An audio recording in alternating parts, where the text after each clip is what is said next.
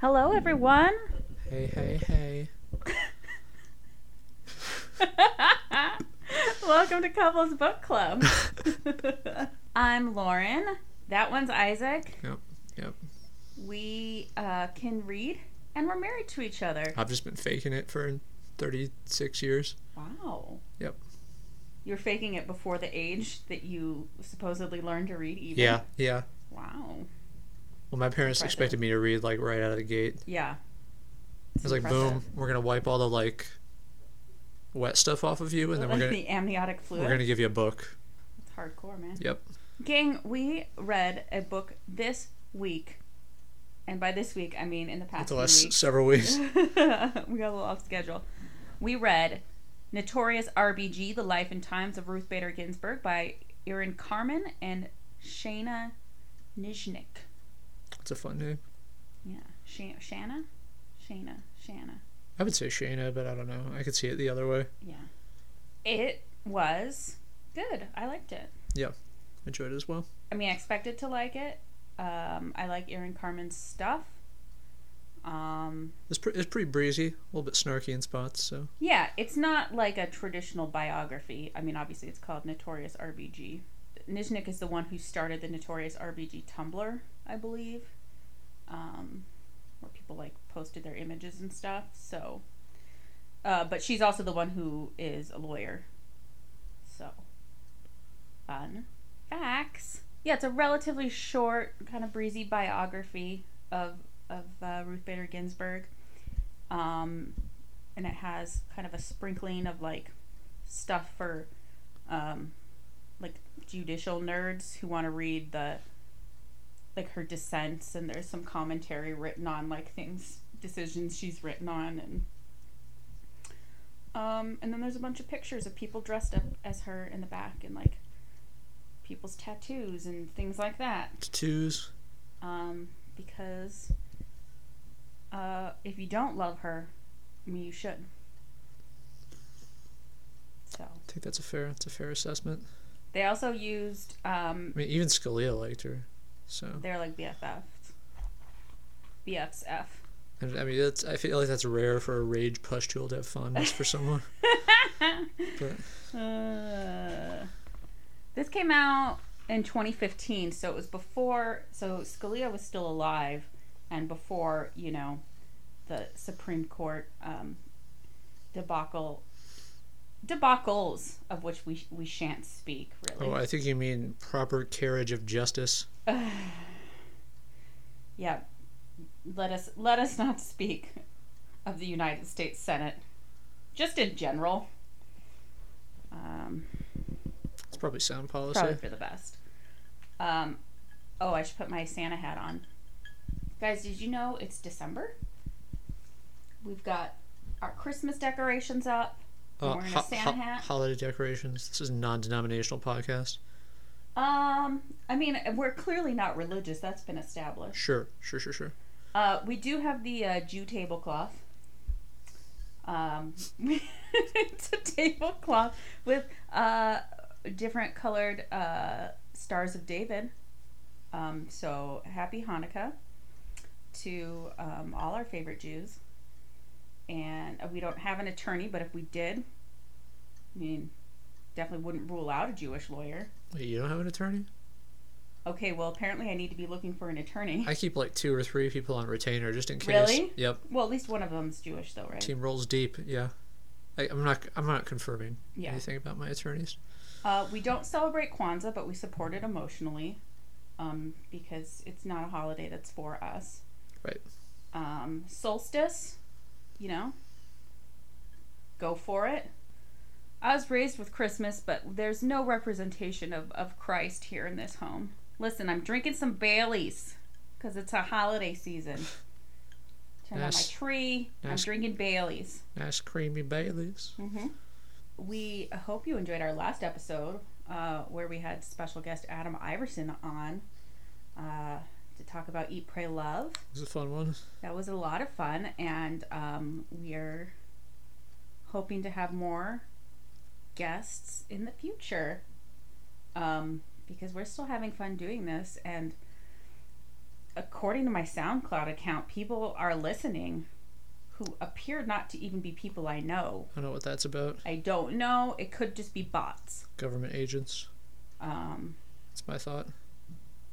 Okay, well, thank you to the NSA. Probably the FBI. I mean, you're definitely on all the watch lists. I assume, yeah. Because of the beard and the, quote, scholarly interest. I haven't been stopped at an airport yet. Well, I got searched one time, but secondary. You know who does fund ISIS, though? Hobby Lobby. Well, yeah. Because they help fund the stealing of, Iraqi treasures. Whatever, they don't appreciate them there. I guess not. Anyway, fuck Hobby Lobby. Whose decision isn't mentioned in here as well. Mm-hmm. Hobbs Lobs. Hobbs Lobs. Yeah, I guess we could just kind of do a little quick overview, which I guess would just be a quick overview of RBG's life. Yeah. It kind of starts out talking about one of her big dissents in the past, 5 years or so. She's really started dissenting a lot more and a lot more vocally. Well, I mean, it's 2/3 douchebags. Right. But then it goes back into kind of how we got here. And each of the chapter titles is some notorious B.I.G. lyrics, just to pay him his proper respects. Right. Or props, as some might say. Mad props? The Possibly. maddest of props. Actually, her first name is Joan. Joan Ruth Bader was born in 1933 in Brooklyn. And they called her Kiki when she was little, because that's what her sister called her. Her sister died, though, I think. Or maybe she had more than one sister. I do not recall. Her parents were not immigrants, but I think they were the children of immigrants. Or something like that. In case you didn't know, they were Jewish. And she went to a public high school, and she went to camp in the summer with other Jewish kids from New York.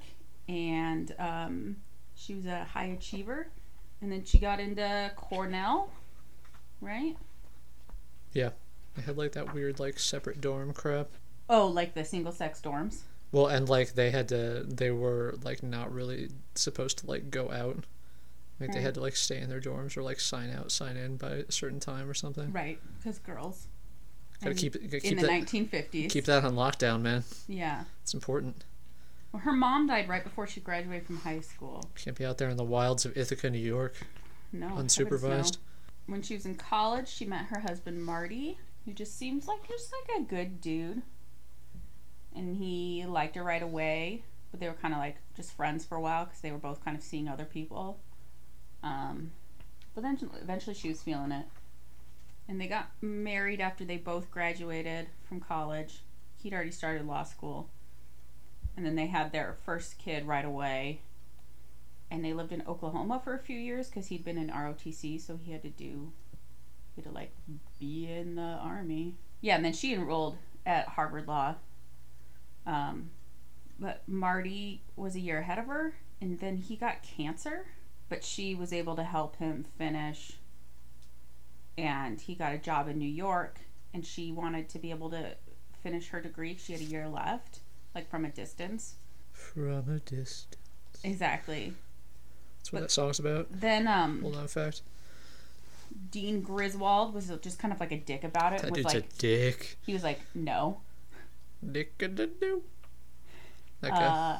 And she was like, dude, my husband had cancer, and we have a little girl, and he has to take this job in New York. That's what happens when you let women into law school. And she was on the law review. She was one of 2 women on the law review and stuff, and it's not like she wasn't a good student. She would have finished. Well, ladies are flaky like that. They're like, oh, I have a family and responsibilities. Gay. Seriously. Not like men who have absolutely no responsibilities in a marriage they don't have families with either. Children. Yep. Yeah, so she ended up having to transfer to Columbia. So she graduated from Columbia. But then she was having trouble finding a job because nobody wanted to hire a woman, especially not one who already had a kid. That's what you get for reproducing, man. Right? Liability. But then she started teaching, right? At Rutgers at first. Yeah. Yeah, so she started teaching, and then she eventually started working for the ACLU, and co-founded this women's rights project, and like brought a bunch of cases, like federal cases against people who are discriminating against women and against men, but like gender-based discrimination, which got her in front of the Supreme Court. Later, she got a job at Columbia Law. Yeah, a bunch of cases she brought to the Supreme Court and argued. Eventually, she was like in the early 80s, I think. Carter, like in 1980, Carter nominated her to be like an appeals court judge. And they had to move to DC for that. And then I guess Marty lobbied pretty hard for her to be nominated to the Supreme Court when a spot opened up during Bill Clinton's first term. And she was eventually confirmed. And then she's on the Supreme Court, where she was kind of pretty like conciliatory with people, kind of up until Bush v. Gore. And then the court started to move further and further right, so she started dissenting more and being like, hey guys, you're fucked up. But in the meantime, she was like BFFs with Antonin Scalia, who's a fuckface, which I don't understand. But we'll forgive her that, I guess. Will we? Because basically she's awesome and she's always right. No, not always right. But often on the right side of things, and people think she's awesome and she's a meme now, and we hope that she never retires and she can do 20 push-ups, 2 sets of 10. It's impressive. She works out every day. She's had cancer twice. That's kind of the big overview of her life. Yeah, that seems about right. But told in an entertaining way, I think. Lots of good anecdotes from like former clerks and stuff. So anecdotal. What is it she gives to her like former clerks when they have a baby? She sends them like onesies that say like I wrote it down. Something grand clerk. RBG Grand Clerk. RBG Grand Clerk. It's fucking adorable. It's kind of awesome. Am I starting just wherever? Yeah, just start wherever. Start at the top then. The description of growing up when her mom was like sick. When her childhood home had the smell of death to it. Ugh. That was a fun detail. But I don't know, I just like that phrasing. Yeah. Obviously, unfortunate circumstances, but like it's a good description of the environment, probably, I suppose, that would just be like in the background of everything. She's sick for a long time. Well, especially in that time period where I feel like there weren't as many kind of treatment options. It was just sort of like inevitable.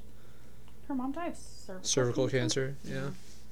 But also, Ruth has talked about how like her mom was like the smartest person she's ever known, but like, because she was a woman, held down by the domestic crap. Right, because she was a woman during a specific time. Yeah, she like really didn't get opportunities.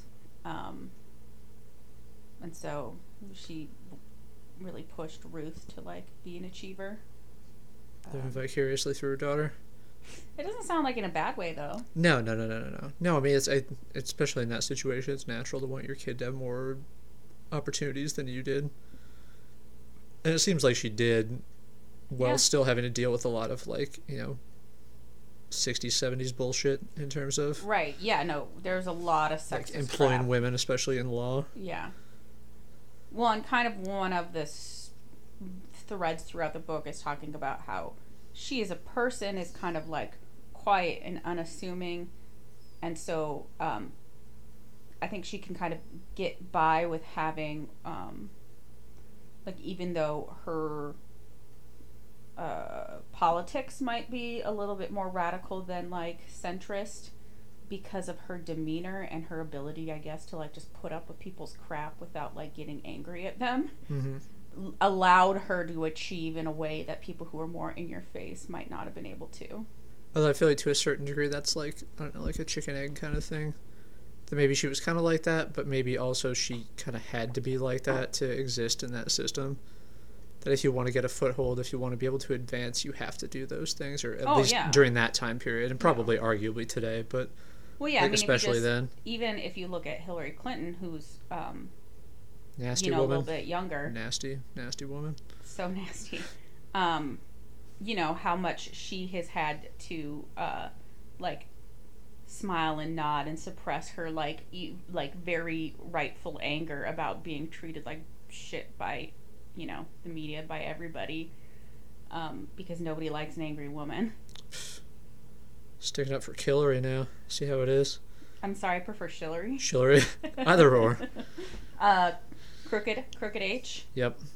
I mean, when's there going to be a special prosecutor for her crimes? Yeah, lock her up, man. Like uranium sales, etc. So many emails. Benghazi. There's 30,000. Benghazi. Roswell. Exactly. Yeah, so that was... Am I just continuing? Sure. Okay. Yeah. One thing that I thought was an especially good kind of nugget of information is when her mom pulls her aside at the wedding, that the advice is that it sometimes helps sometimes to be a little deaf in a marriage. Oh, it's her mother-in-law. Yeah, a mother-in-law. Because her mom died. Oh, right. Yeah. Yeah, her mother-in-law who loved Ruth and became a surrogate mom to her. Yeah. Because her mom was dead. Evelyn Ginsberg. But isn't that the truth? Haha. Boom. I mean, it's probably true for you. I don't listen to half of the stuff you say, so it's... Well, a lot of it I'm saying in a weird voice and trying to make a joke that is really terrible. Yep. And then I don't stop doing it till you acknowledge that I'm doing it. Yeah, I mostly filter that stuff out anymore, but it's a finely tuned filter after 9+ years we've been together, I guess, but I've had time to hone it. There are times where, it's not bad advice. I like the depiction, because there's a whole chapter specifically on it, but the depiction of their marriage is very they talk about how it was really egalitarian during a time where that was a rare to have them actually be partners. Right. They both worked, and Marty did the cooking. Presumably they both took care of the kids. I have some one parenting note that I really, really liked. Mm-hmm. I'm sure you probably recall this moment. They talked. The description was that her parenting style was austere, which I really like. But also first of all, the idea that she expresses herself through quiet disappointment, which is the best of passive aggressive parenting. Oh God. I'm a huge fan of that approach. Having been reared in such an approach. Wasn't she the same age as your dad? She's 33, you said. Mm-hmm. So she's 2 years older than my dad. Oh, okay. But similar age, yeah. Same generation. Yeah. And that her daughter kept a book called Mommy Laughed to keep track of when she could actually get her mom to laugh about something, because she was so deadpan or just not outwardly expressive like that. Well, I don't keep track, but I always feel a special type of joy when something that I say makes you laugh with noise. I don't give them out for free, man. No, you don't. A laugh slut. You gotta earn that shit. Can I segue from this into one of my other favorite points? Please. This is, relatively late.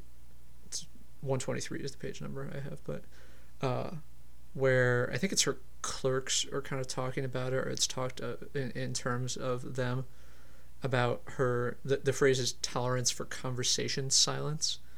That she just has long pauses and they're never quite sure if she's done talking yet. Yeah. I liked that. And so they called it the 5 Mississippi rule.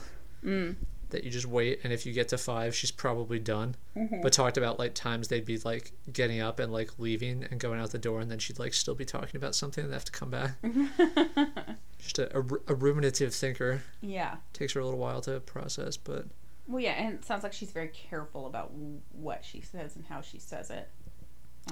Well, and for my sort of impression is a person who doesn't engage in like extraneous or like unnecessary speech. There's just like an economy there.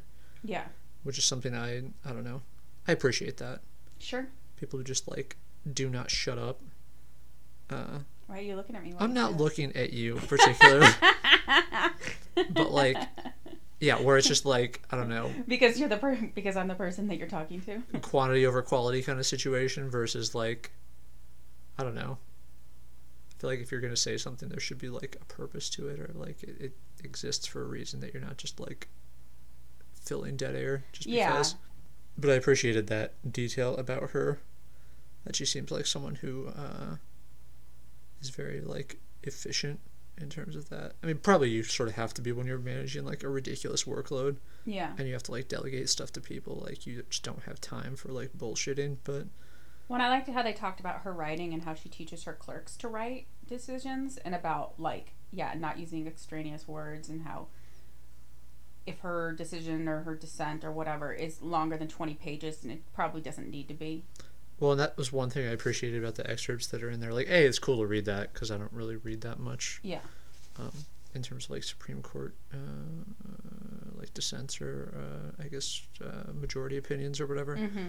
But that hers seemed, at least in the relation of the like handful of others that I've looked at, to be fairly like kind of plain spoken. Right. Which I like. Like, I feel like these, these things should be accessible. You shouldn't have to have a law degree to understand what the rulings are. Right. And I don't think the Supreme Court decisions necessarily skew that far.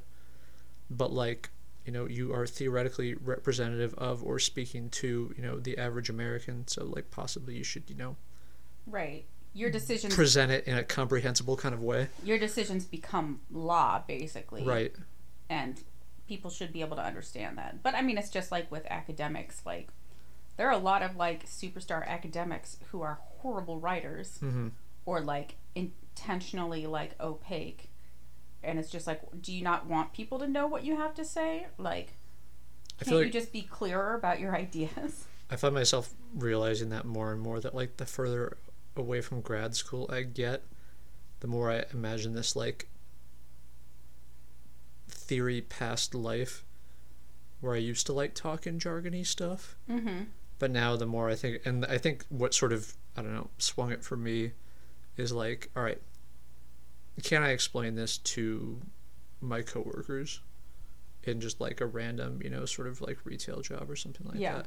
Which is not to like say anything about coworkers, but just thinking like, right, it's not about intelligence. Right. Can I explain this in a way where people will readily understand it? Which you should be able to do. If your ideas are good and solid, you should be able to explain them very clearly in a way that still holds up. Because I don't know, the analogy that I think of with that, maybe it's not the best one, but like if you can play a song like just on an acoustic, like without any of the other crap, if it's like a full band song and it still stands up, that's a good song. Yeah. If you can't, then maybe it's, a product of other stuff. And that's not a hard and fast rule, obviously, but yeah, if you can take it down to that sort of basic level and it still functions, that's a good piece of work. Right. Well, and I've always liked that. I mean, ever since I first read like Bell Hooks talking about accessibility and about how complex ideas can be expressed in a way that people can understand. And I've always been proud of being a good writer, and I feel like I write in a pretty clear way, but definitely studying as a grad student and even reading other grad students' papers and stuff, just realizing how many people, no matter how smart they are, might be shit writers is... Well, and it just ends up being this, like, theory circle jerk where you have to, like, jump through these hoops and demonstrate your knowledge of this stuff. Mm-hmm. And it's like, yeah, it gets to the point where it just obscures things, or you're just, like, doing it for the sake of doing it, and there's not any... Right. And if you're talking about things that have application in the real world in any way, then who are you writing for if people in the real world can't, have the time or the energy or the educational background to sit and decipher it? Like, I'm working on some cutting-edge Goonies scholarship right now, man. That's a joke from a sketch I wrote. Yeah.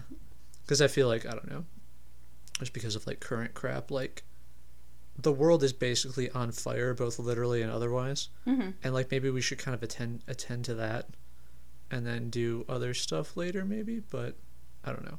I mean, you could do both, I suppose. Yeah, I mean, what but, what the humanities basically is good for is teaching critical thinking skills. Yeah.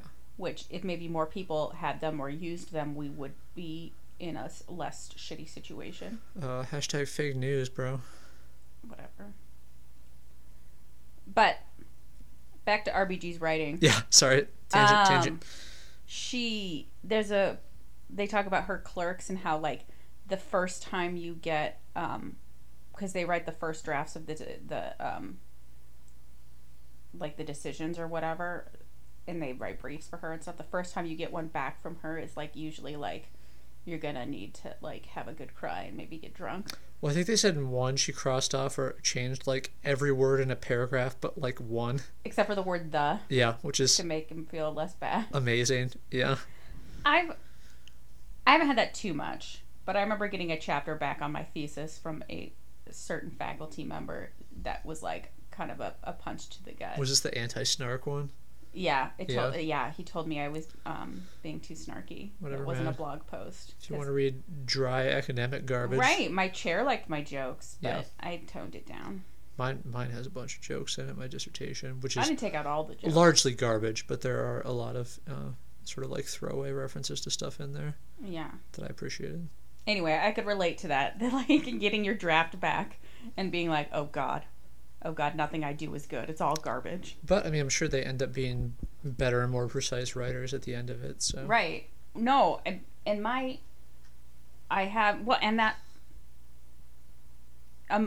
that certain committee member and at least one other professor I had in grad school who were the professors who required like weekly like reading reviews and stuff, which is annoying as fuck, but it also forces you to write all the time and to synthesize the readings so that when you're ready to write a paper you've already like thought it through, but you're also in practice writing about these topics and you get to know what that professor wants and is looking for. And so even though the first few can be kind of harsh when you get them back, once you figure out like what they're looking for, then you like know how to write better. I mean, it's like writing for an editor or whatever, I'm sure, but well, I was thinking about that today. I was thinking about my writing classes that I teach, and that like for me at least, the way I became a good writer to the extent that I am a good writer, which is always, you know, an open question, I guess, but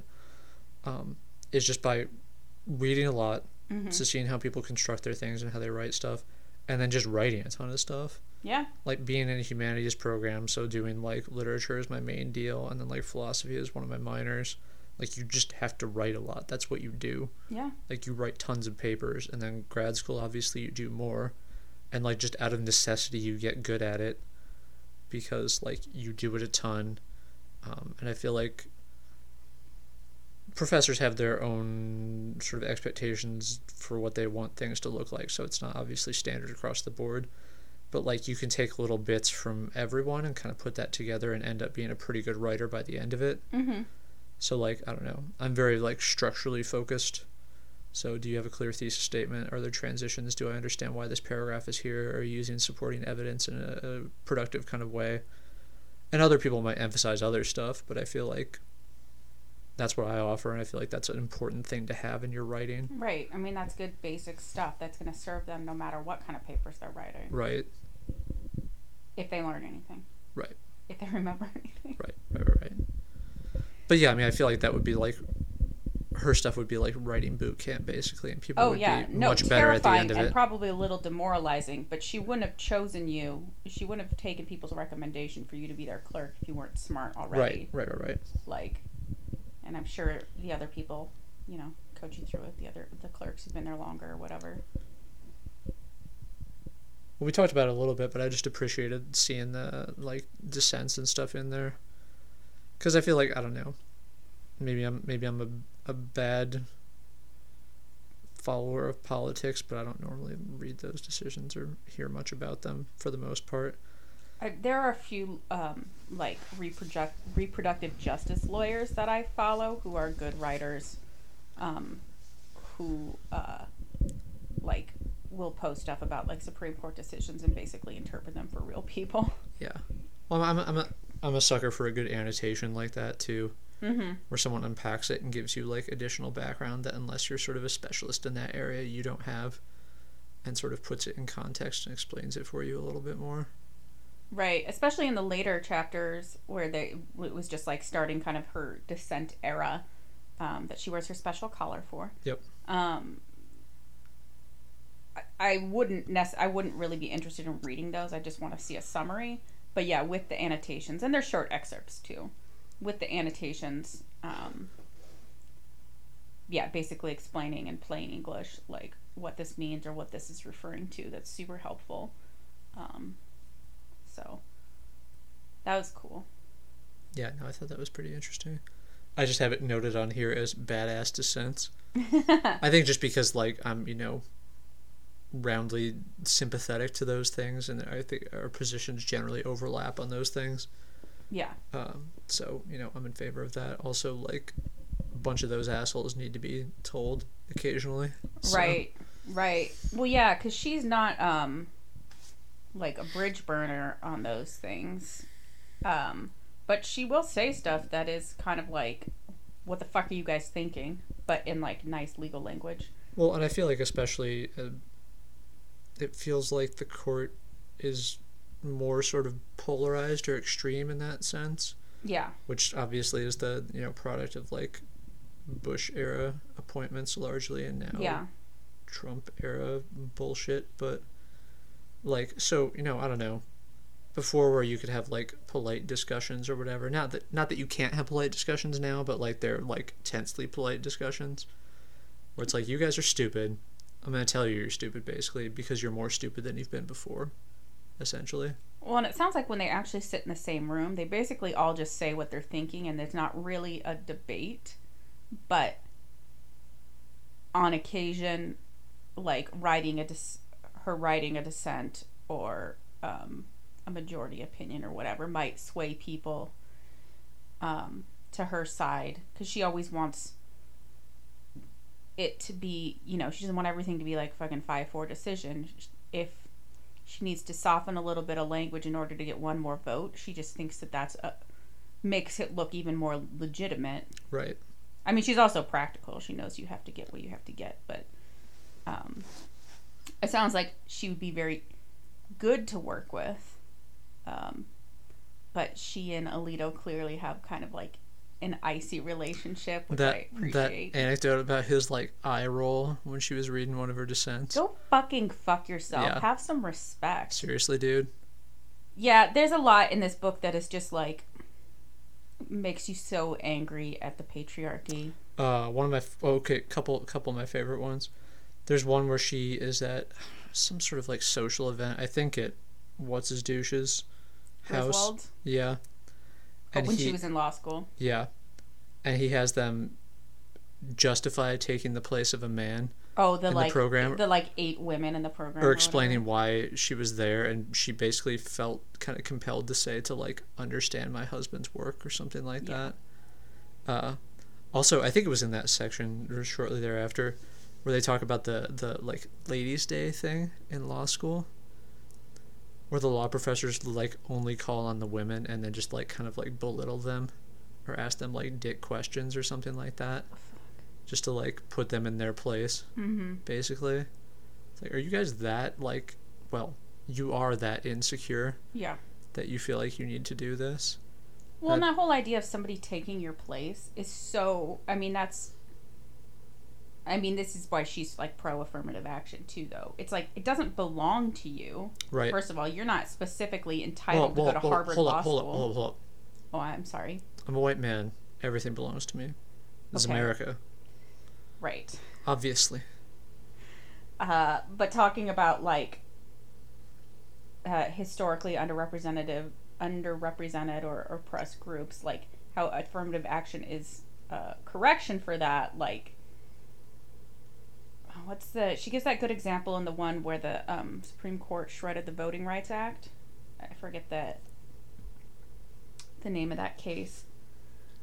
Where basically they argued that because Obama got elected twice and like African American voting was like Was this had the all, like umbrella? yeah, thing? had like Yeah. all-time high rates or whatever, that like civil rights worked and we don't need the Voting Rights Act anymore. And Yeah. she was basically like, that's like saying, that's like being in a rainstorm with an umbrella and saying, I'm not getting wet, so throwing away the umbrella. Yeah. Like, that's not, like, what? We still need it. Right. Right. Nobody's rights are being infringed by keeping it, so why not keep those protections? I think you mean people of color are getting special rights. Oh, special rights, as in it's voting is accessible to them Yep. Yep. at all. Yep. That's a problem. Yeah. Yeah, no, I do appreciate that her, like, you can, like, kind of sense her, like, righteous anger growing over the years with all these, like, awful decisions. Well, yeah, and I think, I mean, recently there have definitely been garbage decisions. So, like that one and the Citizens United decision and just, like, really just broadly objectionable stuff. Yeah, well, that, Hobby Lobby. Well, and to, like, the extent that, you know, conservatives bitch about, like, activist judges legislating from the bench or whatever, like, that's exactly what that stuff is. So let's not pretend that's not what's going on. Right. That you're, like, somehow some originalist who is able to understand the intent of the framers, who are obviously infallible and not, like, right, you know, sure. slave owners and otherwise compromised. But right.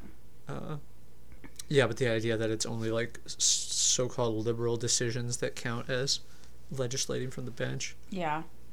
And also, I feel like that's just kind of inherent to the process. Even if it's not meant to be political, you're still setting precedent for things. Right. I mean, obviously, and it's impossible for people to be objective completely. Right. That's not possible. And the decisions reflect, right, their personal backgrounds and, like, there are reasons why they were chosen, they were nominated by particular presidents. And so that's political. Sure. And then, like, just times fucking change. Like, they just do. And people's opinions change. Because maybe, you know, 25 years ago, nobody on the Supreme Court had a gay grandchild or something, but now they might. Right. And so they're like, oh, I guess they should get married. But yeah, there was, I think it was also that Griswold dude who was just a garbage human being, it seems, who was lamenting at one point that with all the, like, women and minorities coming in, that, like, white men are becoming an endangered species and we'll have to do something to attend to their plight. And it's just like, bro. Like, everything's set up for you. 'Cause, bro. Well, we've had this discussion before, but it's basically like white people, dudes especially, are, like, freaking the fuck out because they're no longer the default. And, like, that's impossible. They cannot, like, compute how this is a thing that can happen now. Right. Like, we don't just automatically have an advantage. Well, that's racist or reverse racist then. It's like, no, not really, no. And also, if you examine it, you really do still have an advantage. Right. It's just maybe you slightly don't less of an always advantage. get what you want. Yeah. Or other people get some stuff. Yep. Yeah, it's so much bullshit. But thankfully, that's not an effective political strategy. Oh, wait. Yeah, it totally is. Yeah, but totally is. Good times. RBG, though. Holding it down for the... Right. People are like, retire.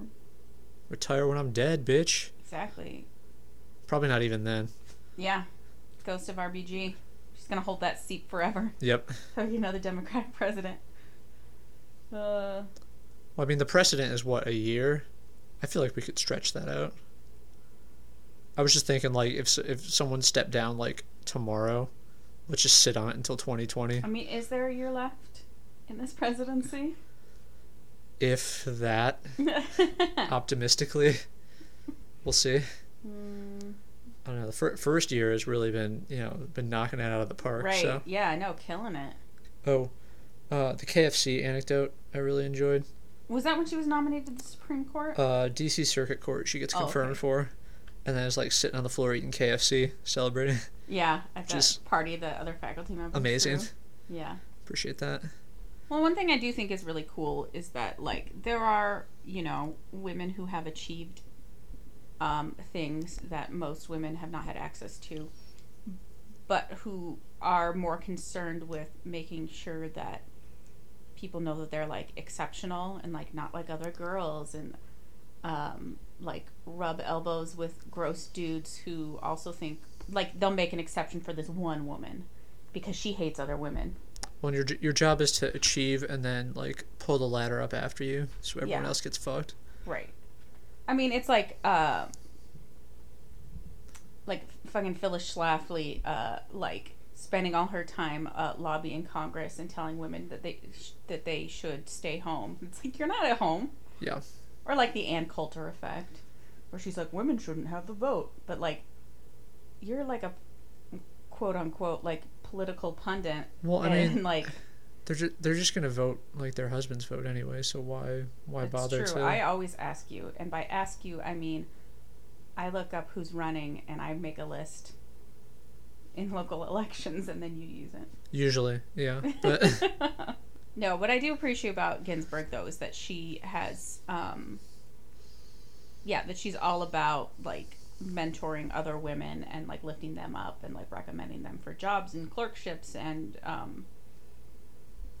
she doesn't want to be the only one. She was like really sad when O'Connor retired and she was the only woman for a while. I appreciated that sort of stuff where she was talking about being the second female justice, and then like people confusing them, even though they look like nothing alike. No. And have like fairly different opinions on some stuff. Yeah. And yet, like, obviously, all female justices look the same, clearly. Except those are the easiest ones to keep track of. All the white dudes, I'm like, wait, is that one a Kennedy Breyer? Well, there's Rage Pustule, Eye Roller, Conservative Ken. That's Roberts? Roberts is Conservative Ken, yeah. There was the bow tie guy. Yeah. And then Spicy Latina. I don't know what you would call Kagan. Junior Jew? Yeah. Take that. Well, Elena Kagan apparently insisted that her, like, conservative synagogue let her do a bat mitzvah, which was not a thing that they were doing at the time. Which is incredibly stupid, but... Yeah. I mean, girls have to become a man, too. Yep. That's what I've always said. That's the only way you can succeed in the world. Yeah. Being a man. Yeah, I don't know if there's anything. I think you hit all my stuff. Yeah, I guess one thing is just that as far as her, like, the legal cases that she pursued towards the Supreme Court when she was working for the ACLU, she thought it was really important that they not all be, like, female plaintiffs or whatever. Yeah. She did stuff to help men who were widowers get, Social Security benefits, so that they could, stay home and take care of their young children. Whereas, like, if the genders were reversed and it was a widow, it would be automatic. Right.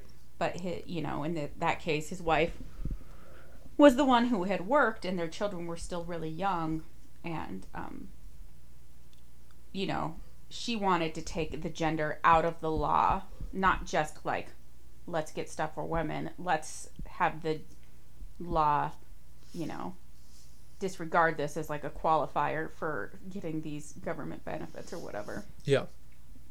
So she was particularly proud of, I think, that case. Right. Obviously, she did a lot on behalf of women, especially having to do with, of course, like reproductive rights, by which I mean abortion. Baby killing. Right. For fun. But also, like, pregnancy discrimination. Like, when she got pregnant with their daughter in the 50s, she got fired as soon as she told people that she was pregnant. Well, like the second time she hid it. Yeah, because she got pregnant again like canned. 10 years later. After they thought Marty couldn't have any more kids. Yeah. And they had a son who was a lot younger, but yeah. Well, yeah, because she didn't want to get fired, so she basically just was the most it was when she was teaching at Rutgers, I think. The third trimester fell over the summer conveniently. She had the baby like at the beginning of September and then immediately went back to work so she wouldn't lose her job. Yeah. Which is like messed up. I appreciated that, the like her like coming right back to work after stuff. Like, wasn't it like a day or two after her husband died, she was back on the job, and then like after she had like cancer treatment, she was back.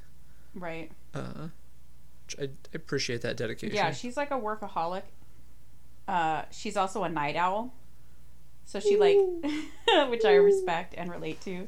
She like leaves her clerks voicemails in the middle of the night for like stuff to do. Hey. Exactly. Or like there would be times like she'd be going to bed when her husband was getting up, which like is our dynamic also. Yeah, pretty much. I'm not doing important legal work though. I'm fucking Shift around. change. Doing lots of puzzles. I'm doing tons of important legal work. Sometimes I'm working on comedy writing. Anyway, yeah, Ruth Bader Ginsburg. She's pretty hardcore. I respect her. I'm not sure how much she would like hanging out with me because I talk a lot and everything's a joke, and apparently she doesn't have a very robust sense of humor. Although she said that like Marty brought out kind of the silly side of her, but like by herself she doesn't really make a ton of jokes. Yeah. Which, you know, not everybody's jam. I don't understand it as a lifestyle choice, but you know. To each their own, man. Yeah. There's not a lot to say about something that I liked and was kind of short, and like it's just kind of interesting to know more about her. Yeah. No, I didn't know that much about her, so. Yeah. I recommend it, definitely. It's a good like primer on her life and on her Supreme Court decisions, and she's just doing like a lot of really cool badass stuff back in the 60s and 70s, especially like legal wise for gender equality, which is very cool because I imagine how much harder it was back then. Sure. It's still not great now. Sure. But it must be incredibly infuriating to see those things get rolled back. Roll back. Roll. No. Do. Exactly. It's kind of like that. What? I went to the Goodwill the other day to look for, some possible hate reads. I decided we've done a few books that have been like popular kind of like chick lit type things. So I was like, why don't we do some bro-lit? Bro-lit. And I picked out a Tom Clancy book. It's gonna be so bad. My parents read that crap. I tried to read Hunt for Red October when I was little, like junior high and early high school age, and I could not. I tried to read it when I was like 12 because we had it around the house, and it was just like, this is just mechanical. I did try to read crap. a John Grisham at about that same age. Me too. Yeah. Unsuccessfully. Yeah, me too. It was The Client, maybe. I don't remember which one it was. I tried to read The Firm. Yeah, it was one of those sort of like early-ish ones, but. Yeah. Well, we're gonna give Patriot Games a go. It looks like it's one of his shorter ones. Gonna be like espionage and like action and shit. Which in general I'm okay with, but I feel like this form will not be that. Yeah. I mean I might find it entertaining. We'll see. It's just not something I've ever really been interested in. Well, like my experience with Tom Clancy is that a lot of it is just like unnecessary technical detail on things. Yeah. Like, I do not care about that. Well, feel free to skim those parts. I know I will. Skim them so hard. It's like fucking milk. Exactly. All right. Well, that's what we're reading next. Patriot Games by Tom Clancy. Merry Hanukkah solstice to all of you in the listening world. You can always contact us at couplesbookclubcast@gmail.com, and our website is couplesbookclub.blog, and you can also find Couples Book Club on Facebook. Go to your place where you listen to this or download this from, and like rate and review and subscribe and all that shit, so that we can take over the world. Maybe get like somebody to put ads on our show, like a sponsor. So no corporate zone, man. No, I would love if your corporation integrity, would you please, purity, etc. I don't want to have to try and get a job anymore. Not selling out. This is the 90s. We don't do that. I'm in charge. Okay. Talk to me. I'm the one. I'm the one who checks the email. It's true. Okay, read Patriot Games. Whoa. You know, if you believe in a higher power, which, you know, is cute, pray for our country.